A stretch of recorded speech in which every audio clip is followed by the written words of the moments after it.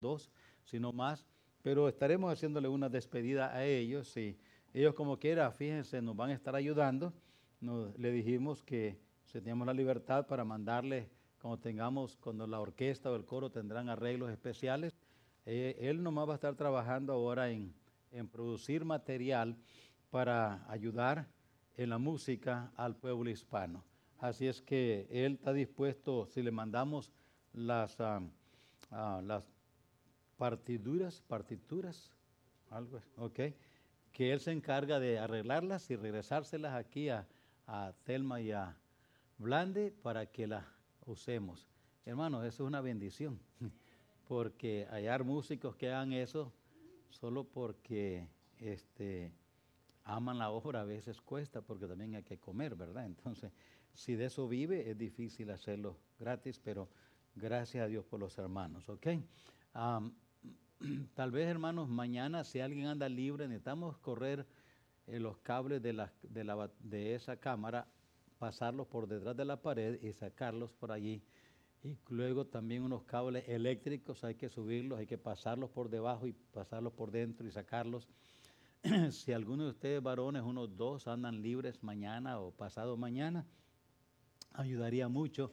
Estamos en el proceso de arreglar allí la esquina para que ya quede bien para la cámara, pero necesitamos bajar esos alambres, ponerlos adentro, arreglar todo eso que no está listo todavía antes de terminar el estante, el mueble que se está arreglando allí. Así es que si alguno de ustedes andan libres, hermanos, avisen por favor entonces ya saben más o menos lo que hay que hacer. Es un trabajo un poco trabajoso, entonces necesitamos 2 a lo menos para que uno trabaje y el otro le eche porras. No, da ayuda a los dos, ¿oyeron? Necesitan ayudar, uno empuja y otro jala. Ahora, hermanos, Proverbios capítulo 11, vamos a terminar hoy el capítulo que hemos venido titulándole Valores para Vivir. Valores para Vivir. Y hemos ido aprendiendo valores con relación a diferentes aspectos. Valores son esa cualidad o eso que Dios da al ser humano, que lo distingue, que lo hace diferente. Valores de la vida, son virtudes, son actos que nos permiten convivir como sociedad. Los animales no tienen valores, no tienen. Ellos funcionan por instintos. Entonces, y Dios evidentemente no puso en ellos la responsabilidad de respetar los valores o tener valores. Por eso los perros muy rara vez tienen un respeto así para otros o cuidado. Ellos actúan así nomás. No tienen valores, pero Dios le dio a los seres humanos, nos dio valores para vivir, virtudes, actos que nos permiten convivir como sociedad. Los valores rigen el comportamiento de las personas y sus aspiraciones. Los valores son los pilares de la sociedad. Una sociedad sin valores morales, estamos actuando como animales, básicamente. Cuando perdemos, cuando no respetamos los valores humanos, nos convertimos en animalitos. Entonces, los valores son importantes. Cuando un gobierno no respeta los valores de los seres humanos, mira lo que sucede, que está pasando en Venezuela ahorita, que está pasando en Nicaragua, en otros países donde hay dictaduras que no respetan, en Cuba, en China ahorita están muriendo cantidades de cristianos. China acaba de desatar una persecución fuerte como nunca contra los cristianos. Los están encarcelando, los están matando, están quemando las iglesias, están amenazando, dañando fuertemente la iglesia del Señor Jesús en China. La verdadera iglesia no está allí en los edificios que el gobierno permite, no. La verdadera iglesia en China está subterránea, está escondida, se reúne en secreto y son millones y millones de cristianos en China. Ahorita se acaba de desatar una persecución abierta contra el cristianismo en China. Oremos por los hermanos, están sufriendo mucho. Yo no sé cuántos de ustedes reciben esta revista de voces, la voz de los mártires. Varios la reciben, ¿verdad? Oren, lean esos artículos, hermanos, léanlas. Y yo voy a empezar a ponerlas ahí, las que mandan a la iglesia. Los que no tienen, lleven una. Oren por esos hermanos, porque es increíble lo que sufren por el testimonio de Cristo. Es increíble lo que sufren. ¿Por qué? Por el testimonio. Porque los gobiernos, estos gobiernos no respetan los valores de la sociedad. Los valores son dados por Dios, no por el gobierno. Dios nos da los valores de la vida para que convivamos. Sin valores humanos nos destruimos unos a otros. El respeto, por ejemplo, el amor, el respeto, la independencia, la división, la diversión, la sinceridad, el perdón, responsabilidad, alegría, patriotismo. Todo esto son valores sociales. Hay valores sociales, valores políticos, valores económicos, valores éticos, valores morales. Y hay tantos valores que el humano tiene, dados por Dios. Cuando alguien nos quita, cuando violamos esos valores, nos destruimos nosotros mismos, nos rebajamos nosotros mismos y llegamos a ser entonces una sociedad sin valores. Y una sociedad sin valores es una sociedad que pronto terminará destruida, porque ha perdido la esencia del ser humano, los valores morales, sociales, éticos, etc. Hoy quiero que veamos un último valor de los 7 que ya vimos. Vamos a ver 8, terminando con hoy. Hoy vamos a ver valores complementarios. Y vean, empieza en el verso 24 en adelante. Empieza 24 en adelante.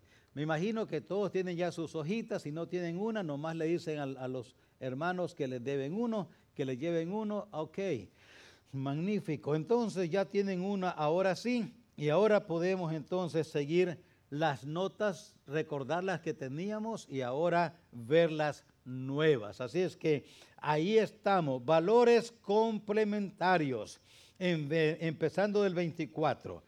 Hay quienes reparten y les es añadido más, y hay quienes retienen más de lo que es justo, pero vienen a pobreza.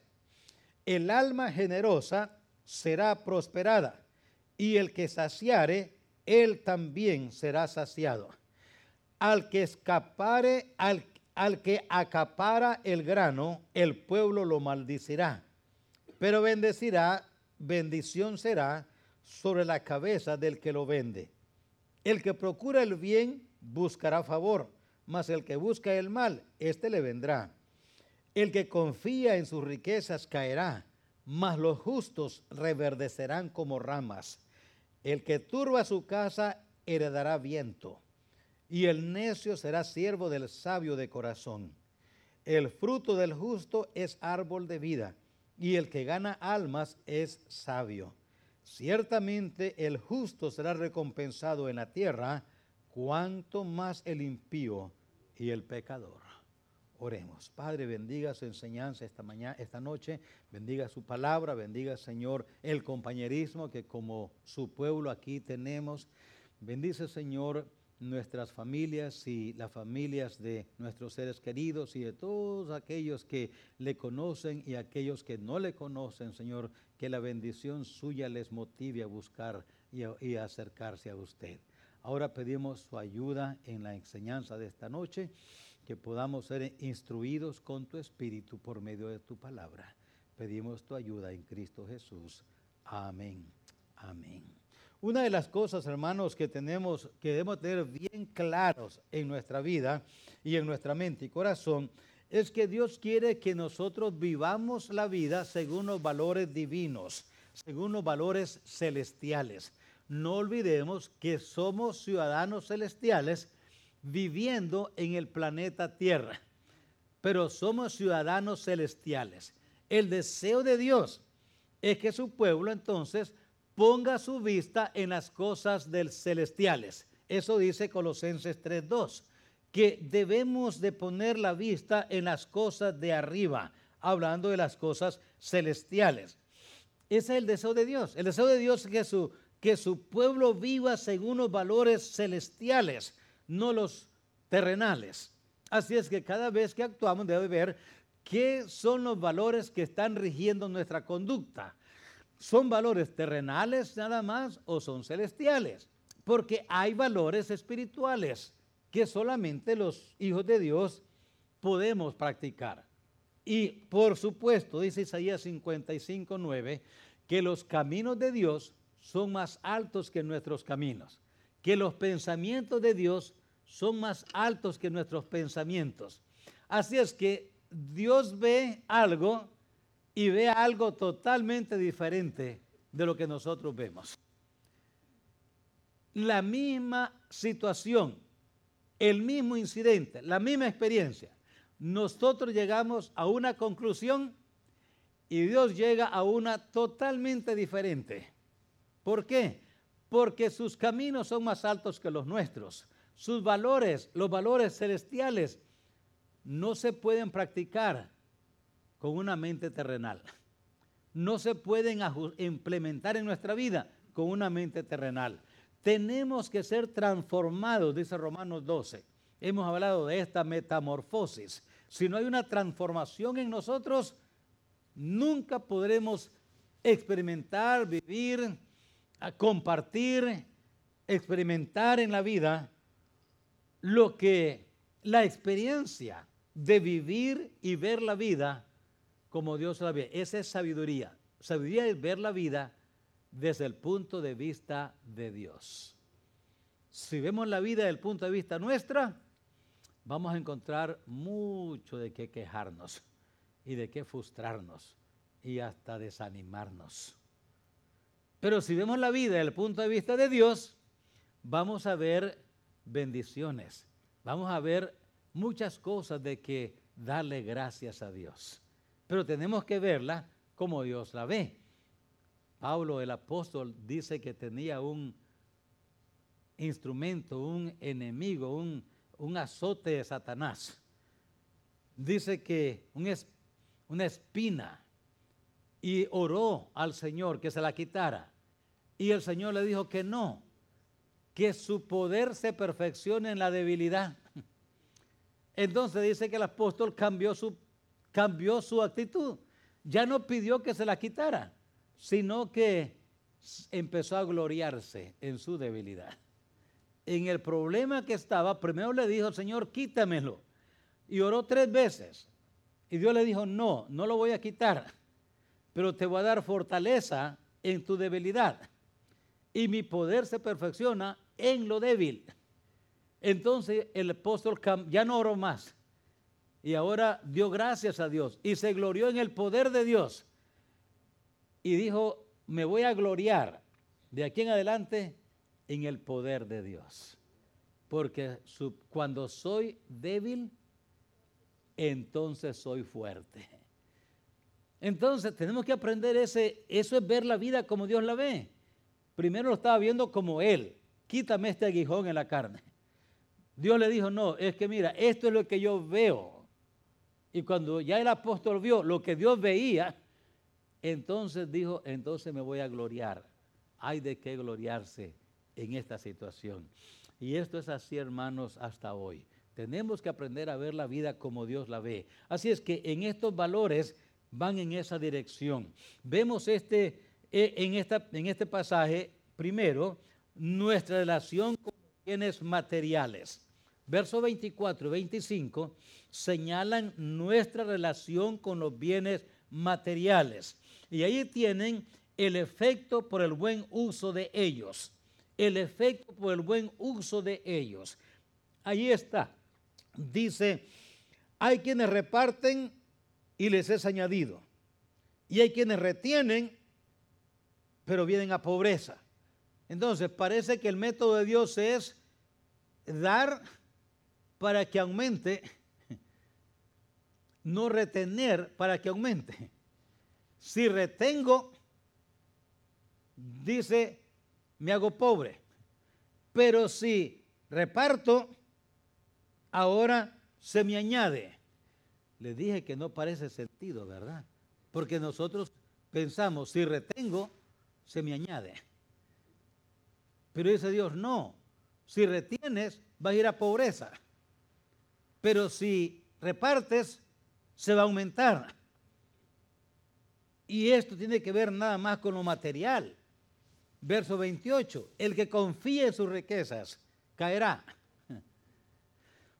Pero ¿qué es lo que todos queremos? A usted por casualidad no le gusta el dinero. ¿Hay alguien aquí que no le gusta el dinero? A mí me gusta. A todos nos gusta. Dice la Biblia que el dinero sirve para todo. Pero otra vez hay que ver cómo Dios lo ve. El efecto por el buen uso de ellos en el verso 24 y 25. Dios, hermanos, nos da bienes. Hay tres razones por las cuales Dios nos da bienes. Hay tres razones. Dios nos da bienes, hermanos, para suplir nuestras necesidades básicas. Para eso nos da bienes el Señor, suplir nuestras necesidades básicas. 1 Timoteo 6:8 dice que teniendo sustento y abrigo, ¿qué sigue? ¿Alguien lo sabe? Teniendo sustento y abrigo, estemos contentos. Parece que Dios, lo básico que necesitamos es sustento y abrigo. Pero ¿cómo nos cuesta contentarnos con eso, verdad? Porque ya tenemos una casa, pero a veces queremos una más grande. Pero está bien esta otra, sí, pero una más grande. O una de este estilo. Dios nos da bienes para suplir necesidades básicas. Y la razón por qué Él nos da bienes para suplir necesidades básicas es básicamente para que dependamos de Él diariamente. Como dice el Padre nuestro, el pan nuestro de cada día, dánoslo hoy. Y fíjense, el pan nuestro de cada día, danos hoy y mañana. Mañana lo pedimos otra vez. Según su plan, eso es, parece, porque allí dice, el pan nuestro de cada día, dánonos hoy.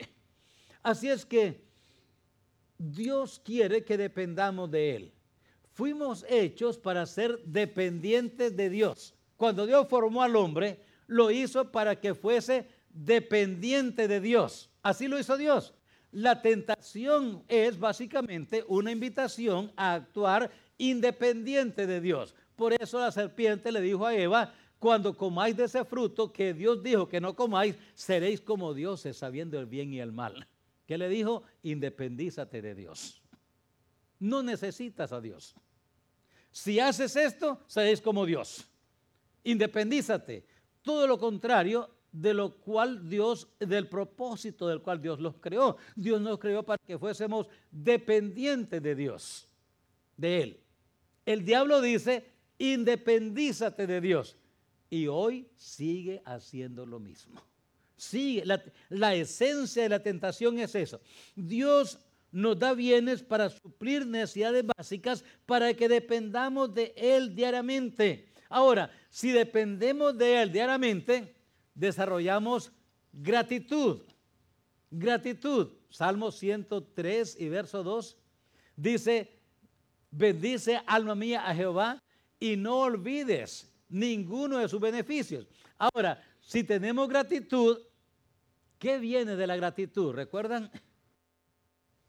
Cuando somos agradecidos con alguien, tenemos amor por esa persona. El amor es un fruto de la gratitud. Así es que Dios nos da bienes materiales para suplir necesidades básicas, para que dependamos de Él. Si dependemos de Él, tenemos gratitud a Dios. Si tenemos gratitud a Dios, tenemos amor a Dios. Porque el amor viene de la gratitud. Él nos da bienes para suplir necesidades básicas para que disfrutemos nuestras posesiones. No sé si alguna vez usted ha comido con mucha hambre. ¿No le ha parecido muy sabrosa la comida? Con mucha hambre. Pero cuando comemos sin hambre, por muy condimentada que esté la comida, no le hallamos buen sabor. ¿Por qué? No tenemos hambre. El hambre es un buen condimento. Es como el cansancio. Dice, no puedo dormir, cánsese. Un gran cansancio es un buen apetitivo para dormir. Dios nos da esos bienes para suplir necesidades básicas con el fin de que disfrutemos nuestras posesiones. Pero nos da bienes, hermanos, también para compartir con otros cristianos. ¿Sabe para qué nos da bienes? Para que compartamos con otros. Esto está allí en la Escritura también, Romanos 12:13. Nos habla casualmente de compartir con otros nuestros bienes. Y cuando compartimos con otros nuestros bienes, dice Romanos, nota lo que dice Romanos 13, así se lo voy a leer. Dice Romanos 12, sufridos con la tribulación, compartiendo para las necesidades de los santos, practicando la hospitalidad. Ese es Romanos 12 y el verso 13. Compartiendo para las necesidades de los santos. Ahora, cuando compartimos nuestra provisión que Dios nos da con otros cristianos, ¿sabe qué sucede? Une a los cristianos. Une a los cristianos. Dios nos da bienes materiales para compartir con los cristianos lo que Dios nos da. Cuando compartimos, hay unidad entre los cristianos. Cuando compartimos, ahora hay una práctica muy común entre los cristianos. Desde el inicio de la iglesia, en Hechos 2 o en Hechos, allí vemos que los cristianos eran dadivosos, mucho más que lo que somos ahora. Mucho más, muy dadivosos. Y había unidad en la iglesia, había mucha unidad en la iglesia. Los cristianos, cuando compartimos, nos unimos, nos practicamos un distintivo cristiano y también somos agradecidos. Hay gratitud. Cuando unos a otros nos ayudamos, nos servimos, ahora tenemos gratitud. Y si hay gratitud, ¿qué hay? Amor. Ahora hay amor entre los cristianos.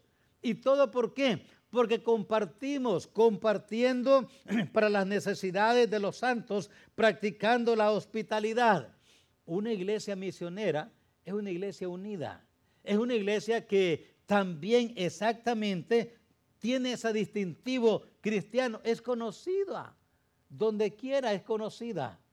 Yo le aseguro que como iglesia, si en este mes vamos a estar presentando en octubre varios proyectos donde como iglesia en diferentes partes, en diferentes países hemos estado ayudando en diferentes países. Voy a estar presentando allí una presentación para que miren lo que ayudamos en el año 2018. Y sabe, hermanos, esos hermanos nos recuerdan, oran por nosotros. Hace poquito ayudamos a unos hermanos ahí en Río Bravo a poner el piso. Era pura tierra nada más, pero venían de afuera venían con el soquetal y entraban a más soquetal. Entonces, mis hermanos, ¿cuánto? Por $300 pusieron el piso. Pero 300 no la tenían en una colonia allá en Río Bravo, bien difícil, bien difícil. Pero con 300, que no quedamos pobres, le pusimos el piso. Yo le aseguro que esos hermanos oran por nosotros. Y así podemos mencionar tantos. Entonces, hermanos, ¿para qué nos da bienes Dios? Para compartir unos con otros, compartirlos con los cristianos. Eso produce unidad, eso produce un distintivo cristiano, eso produce gratitud, amor unos con otros. Y saben, hermanos, nos capacita para dar más. Pero cuando damos, ¿qué hace Dios? Dice en nuestro pasaje, hay quienes reparten y les es añadido. Entonces, cuando damos, nos preparamos para recibir. Porque así es como Dios funciona. Esa es la manera. Nos capacita para recibir y dar más. Y otra cosa más, Dios nos da bienes para suplir necesidades básicas, para compartir con los cristianos y para demostrar su poder y su fidelidad. Malaquías 3:10, este pasaje que usamos para estimularnos en la fe en Dios. Traedme, dice el Señor, los diezmos y probadme en esto, si no os abriré las ventanas de los cielos. Yo le aseguro, hermanos, yo le aseguro que cualquiera de nosotros aquí en esta reunión o escuchándome, que hemos sido fieles con nuestros diezmos y ofrendas, tenemos mucho que contar del poder de Dios. Aquellos hermanos que no diezman, que no ofrendan, que no son fieles en su diezmo y ofrendas, tienen muy poco que contar del poder de Dios. Yo le aseguro que es así, porque Dios dice, yo te doy bienes para que de esta manera entonces probarte mi poder, mi fidelidad. El poder de Dios motiva a la gente a creer. Ustedes recuerdan, por ejemplo, allá en el primer libro de Reyes, cuando Elías estaba allí frente a los profetas de Baal. Y el pueblo de Israel andaba en idolatría y creyendo en los Baales. Y Elías le dijo, prueben ahora, vamos a probar ahora quién es Dios. Si Baal es Dios, entonces probémosle. Y ustedes conocen el relato bíblico. Pusieron agua, clamaron todo el día, se cortaron. Y nada pasó. Pero luego vino Elías y levantó el altar, cortó el becerro, cortó el sacrificio, el holocausto, lo presentó y luego dijo a Dios, Dios, muéstrale a este pueblo tu poder. Hazle saber que no he hecho esto por cosa mía, sino porque tú me lo dijiste. Muéstrate, muestra tu poder. Y el poder vino. Consumió el holocausto, el agua y todo. Y cuando la gente miró esto, dijeron, Jehová es Dios, Jehová es Dios. Hermanos, cuando Dios muestra su poder en su pueblo, a través de los bienes que nos da, esa es una manera de estimular nuestra fe, de estimularnos a confiar más en su poder. Sabemos que Dios es poderoso, porque lo hemos visto a través de los años en los cuales nosotros le hemos sido fieles a Él. Hemos visto su poder manifestado. ¿Para qué nos da Dios bienes entonces? Para demostrar su poder, para demostrar su fidelidad. Cuando ellos miran ese poder, los incrédulos son motivados a creer en Dios. Hermanos, usted lee en Hechos esto, donde los apóstoles habían milagros que Dios hacía entre ellos. Y la gente creía viendo la manifestación del poder de Dios. Yo creo que hoy en día no vemos a veces tanto el poder de Dios manifestado porque a veces nos quedamos muy cortos en nuestra demostración de lo que Dios dice que hagamos, nuestra obediencia básicamente. Así es que otra vez, dice nuestra porción, hay quienes reparten y les es añadido más, hay quienes retienen más de lo que es justo, pero vienen a pobreza. El alma generosa será prosperada y el que saciare, él también será saciado. Qué estímulo para ser dadivosos. Yo no veo cuál otro mejor puede ser esto. Entonces, pero noten ahí el efecto por el mal uso de ellos. Ya sabemos el efecto cuando lo usamos bien. Cuando usamos bien los bienes de Dios, hay más bendición, hay más demostración del poder de Dios, aumenta más nuestra capacidad de amar, nuestra capacidad de compartir, aumenta más. El alma generosa será prosperada y el que saciare, él también será saciado. Qué estímulo. Pero noten, hermanos, el efecto de usarlo mal en el verso 28. El que confía en sus riquezas caerá. El que confía en sus riquezas. Peligroso, hermanos, cuando buscamos seguridad y contentamiento. Eso es peligroso.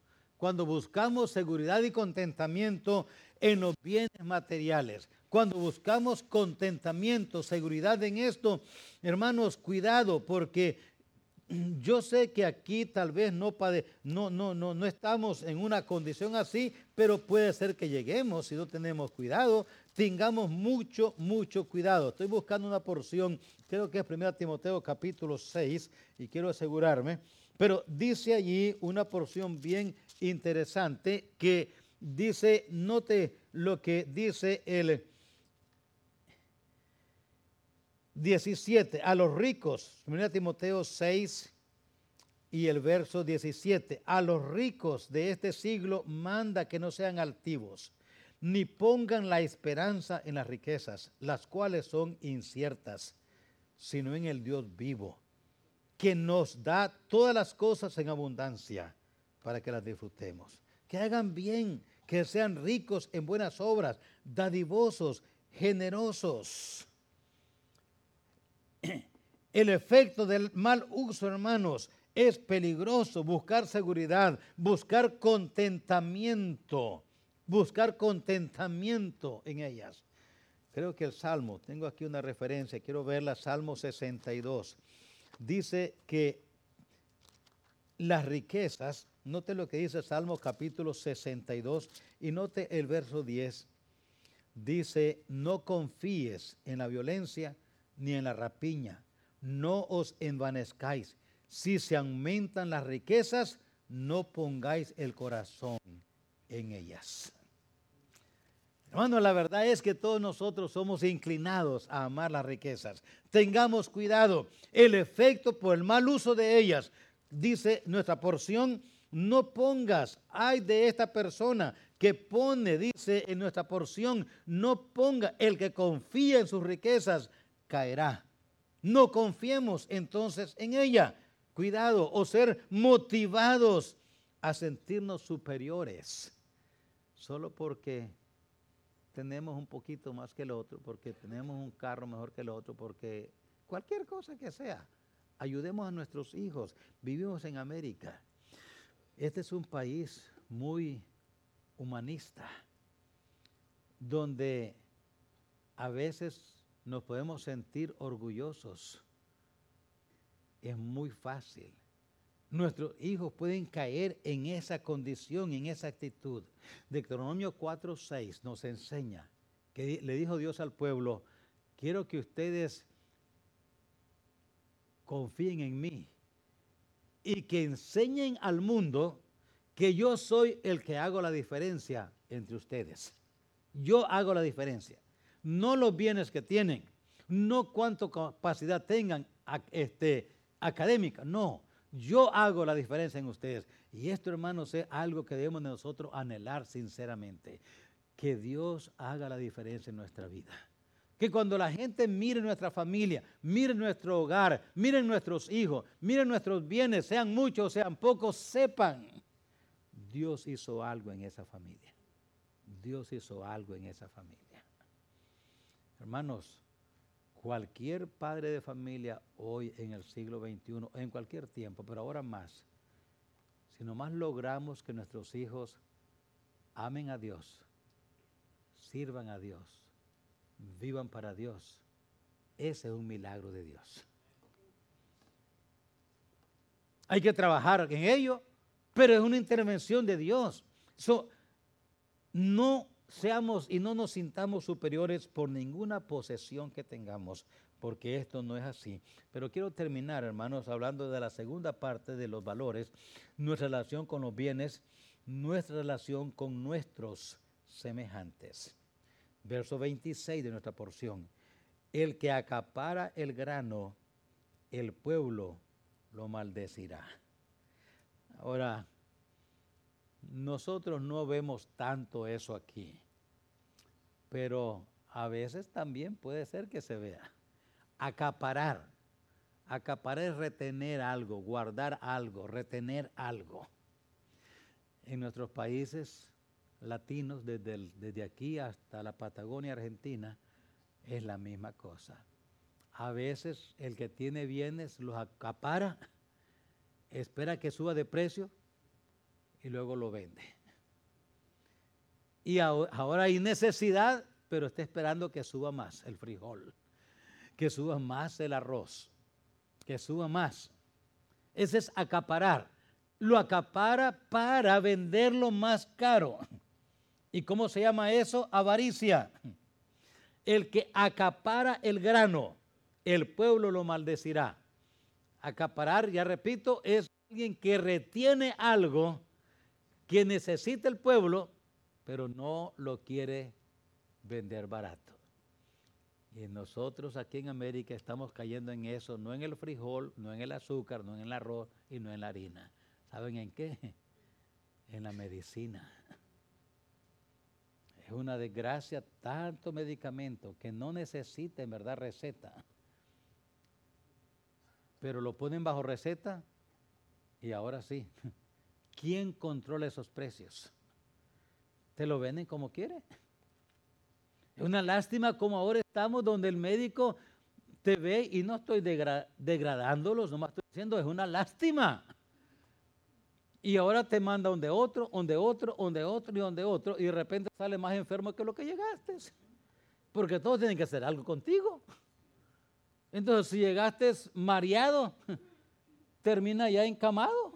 Oiga, no venía tan enfermo así, en el camino me fui enfermando. Y hermanos, hay personas que están con tanto medicamento. ¿Qué es el medicamento? Es la medicina lo que los tiene enfermos. Ya la enfermedad se acabó. Resultó otra. Y es como curarse un dolor con otro dolor. Usted sabe cómo curarse un dolor. Produzcase un dolor más grande. Y el pequeño se va. El que acapara. Y es triste hoy en día, estamos en este país, estamos llegando en esa condición, donde se está acaparando ciencia, medicamentos a veces, donde no se puede hacer nada. Hace años, ya el hermano Benigno está con el Señor, estoy enfermo, ustedes recuerdan, hace años estuvo él muy enfermo, lo trajimos para acá como, yo creo, 3, 4, 5 meses. Y lo llevé a Matamoros, a un especialista ya naturista. Pero como lo que él recetaba y daba y curaba no había sido aprobado por el gobierno aquí, entonces hasta Matamoros lo fueron a perseguir. Y se tuvo que ir de Matamoros. Pero hermano, Dios primero, y ese médico, con el medicamento natural que le dio a Benigno, el hermano fue sano. ¿Se sanó? Allá lo habían visto toda clase de médicos. Aquí era imposible que lo vieran. Y este hombre, con sus medicamentos, lo ayudó. No sé, no quiero hacer propaganda, pero yo creo mucho en la medicina natural.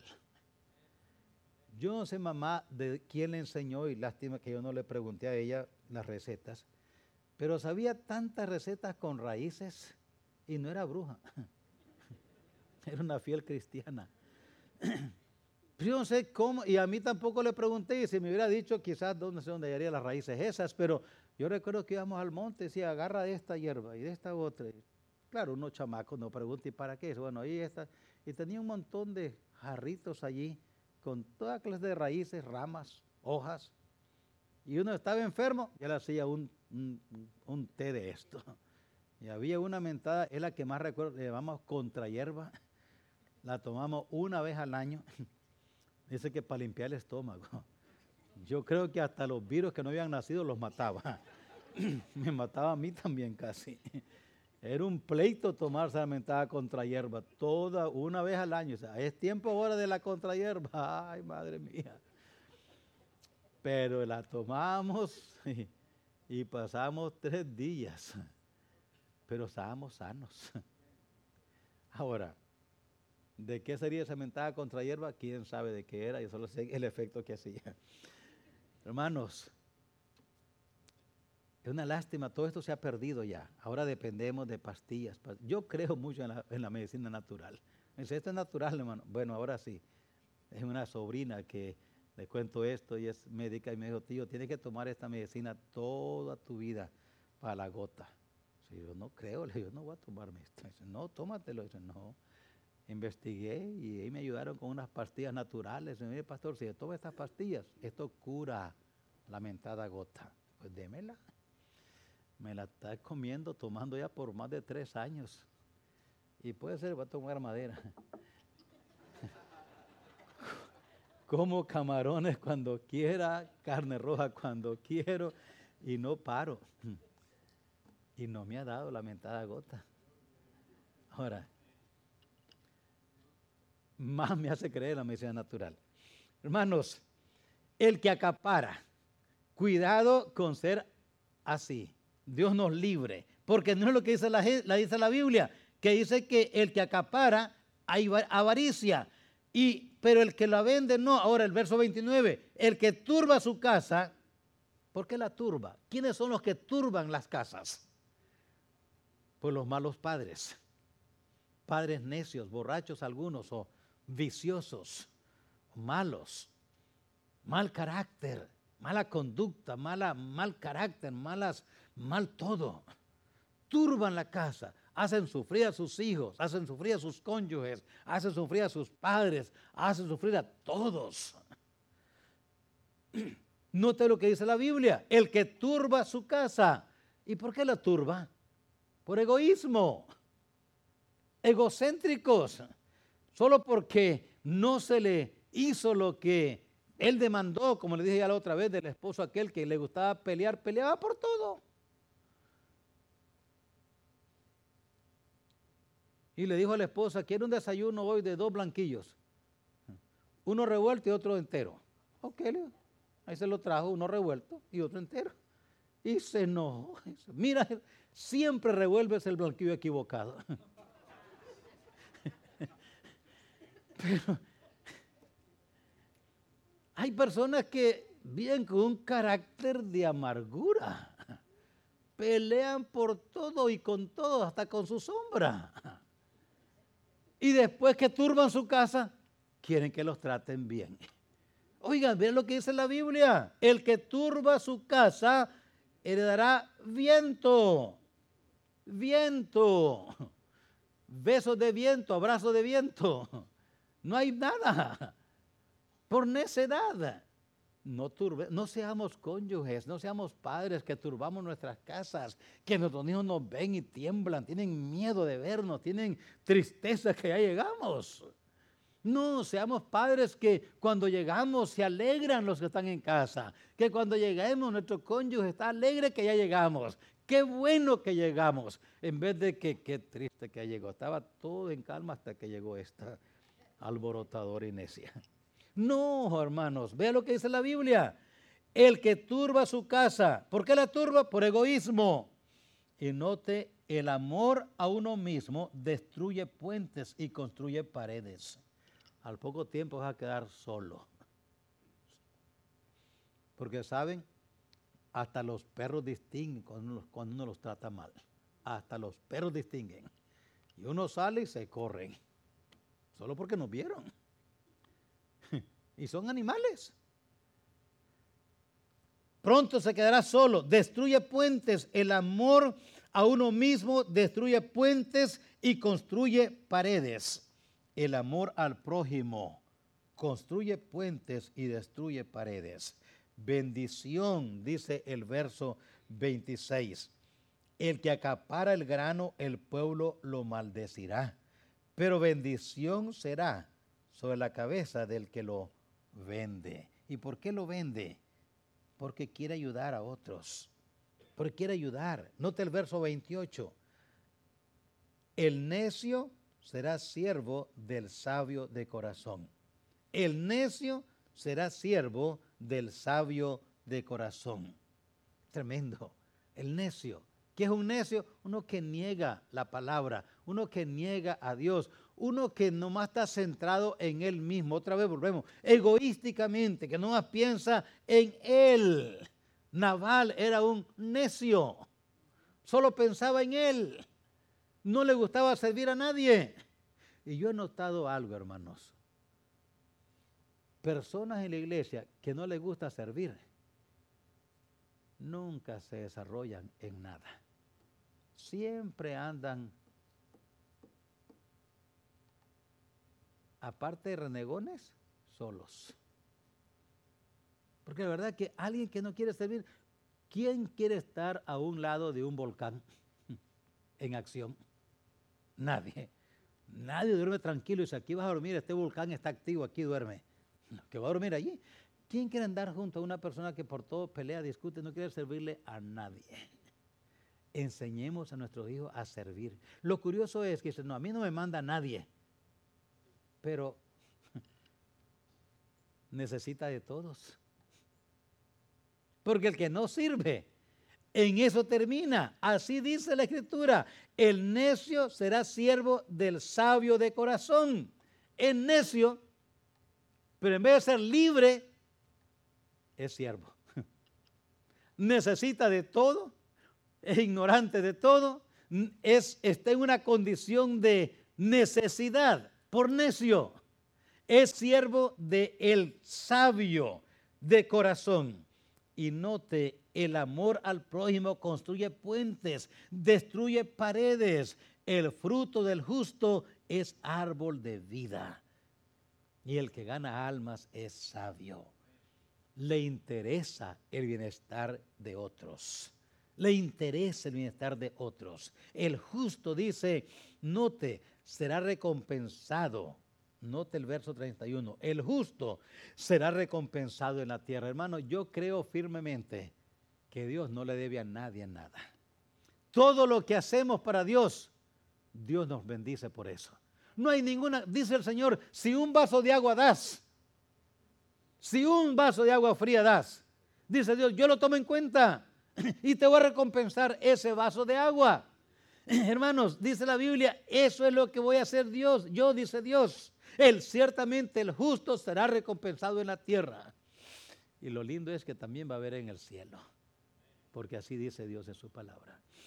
Ahora, si el justo es recompensado en la tierra por sus acciones, ¿cree que el malo no lo va a hacer?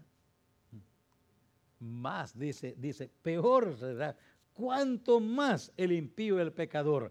¿No recuerdan la ley de siembra y cosecha? Todo lo que el hombre sembrare, conservar. El que a cuchillo mata, a cuchillo muere. Así es que no podemos decir, no, pues a mí no me pasa nada. No, el refrán dice que el que escupe para arriba, la saliva le cae en la cara. Así es que no se escapa. Así es que como justos, Dios dice, mira, no va, todo se ha recompensado. Aquí en la tierra te voy a recompensar. Y al impío le dice, ¿tú crees que te vas a escapar? También, aquí te voy a recompensar. Todo lo que el hombre sembrare, eso también segará. Hermanos, no nos podemos evitar, usted y yo nos relacionamos continuamente con bienes materiales. Vamos a la tienda, vamos a la carretera, vemos carros, vemos casas, vemos bienes, vemos ropa, vemos todo. Cuidemos nuestro corazón. Las riquezas no son malas. Es la actitud que tengamos hacia las riquezas. No pongamos el corazón en ellas. Y no podemos evitar relacionarnos con seres humanos. Donde quiera que vamos. No podemos ser islas. Que nadie se mete conmigo. No. Entonces, ¿qué hay que hacer? Aprendamos a vivir unos con otros. Aprendamos a vivir. No seamos malos vecinos. No, seamos buenos. Que la gente nos conozca. Ese pasaje de Mateo, así alumbre vuestra luz delante de los hombres. Estaban contando de un pastor, uno es árabe, el otro es judío, pero son cristianos y son pastores allá en Israel.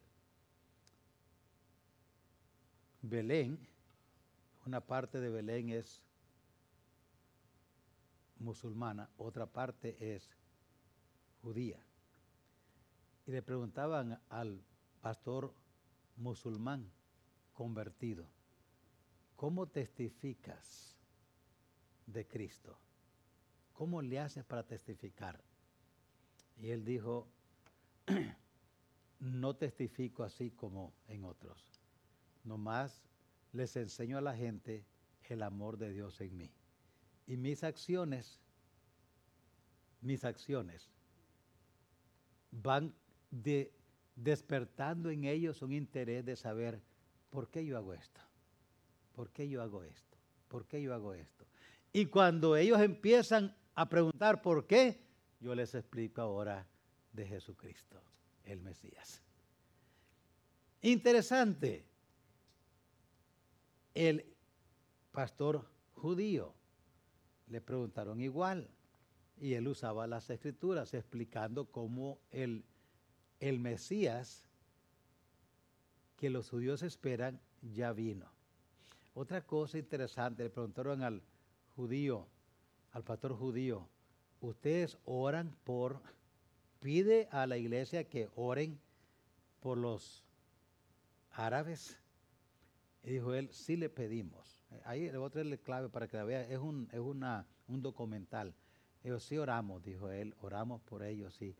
Los judíos cristianos sí tienen mucho interés que haya paz entre los árabes e Israel, que haya paz. Hermanos, me llamó la atención lo que este pastor árabe dice. Ese es como él testifica. En la comunidad lo conocen porque es el hombre que hace muchas buenas obras a toda la comunidad. Cuando me contaban eso, lo pensé y dije, ay Señor, ayúdanos, porque nosotros no somos conocidos así aquí. Ayúdanos a ser más conocidos por personas que hacemos buenas obras, a los vecinos, a la gente en la comunidad. La verdad es que a veces no nos interesa mucho eso.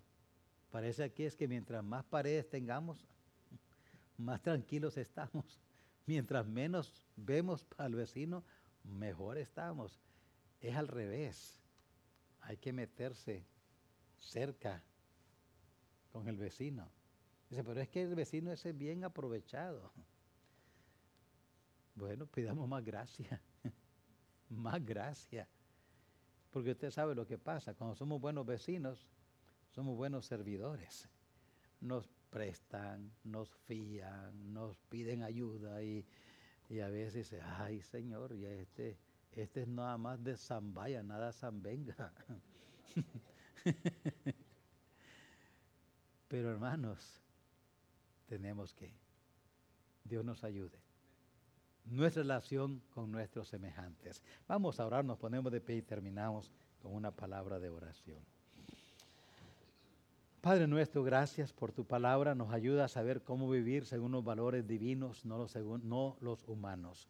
Le ruego, Señor, su ayuda para poder vivir la vida como usted la ve. Ayúdanos a ser esos cristianos sabios, que podamos ser instruidos por medio de tu Espíritu y tu palabra para ser cristianos, personas diferentes, para gloria de su nombre. Pedimos su gracia, pedimos su ayuda, pedimos su intervención. Llévanos con bien a nuestros hogares y manifiesta, Señor, su poder para testimonio de las personas que nos conocen. Pedimos su gracia en Cristo Jesús. Amén. Amén. Dios les bendiga, hermanos. Sábado, todos los que podemos venir para visitar, hermanos, sábado, todos los que podemos venir, vengamos, no lo olvidemos, ¿ok? Dios les bendiga.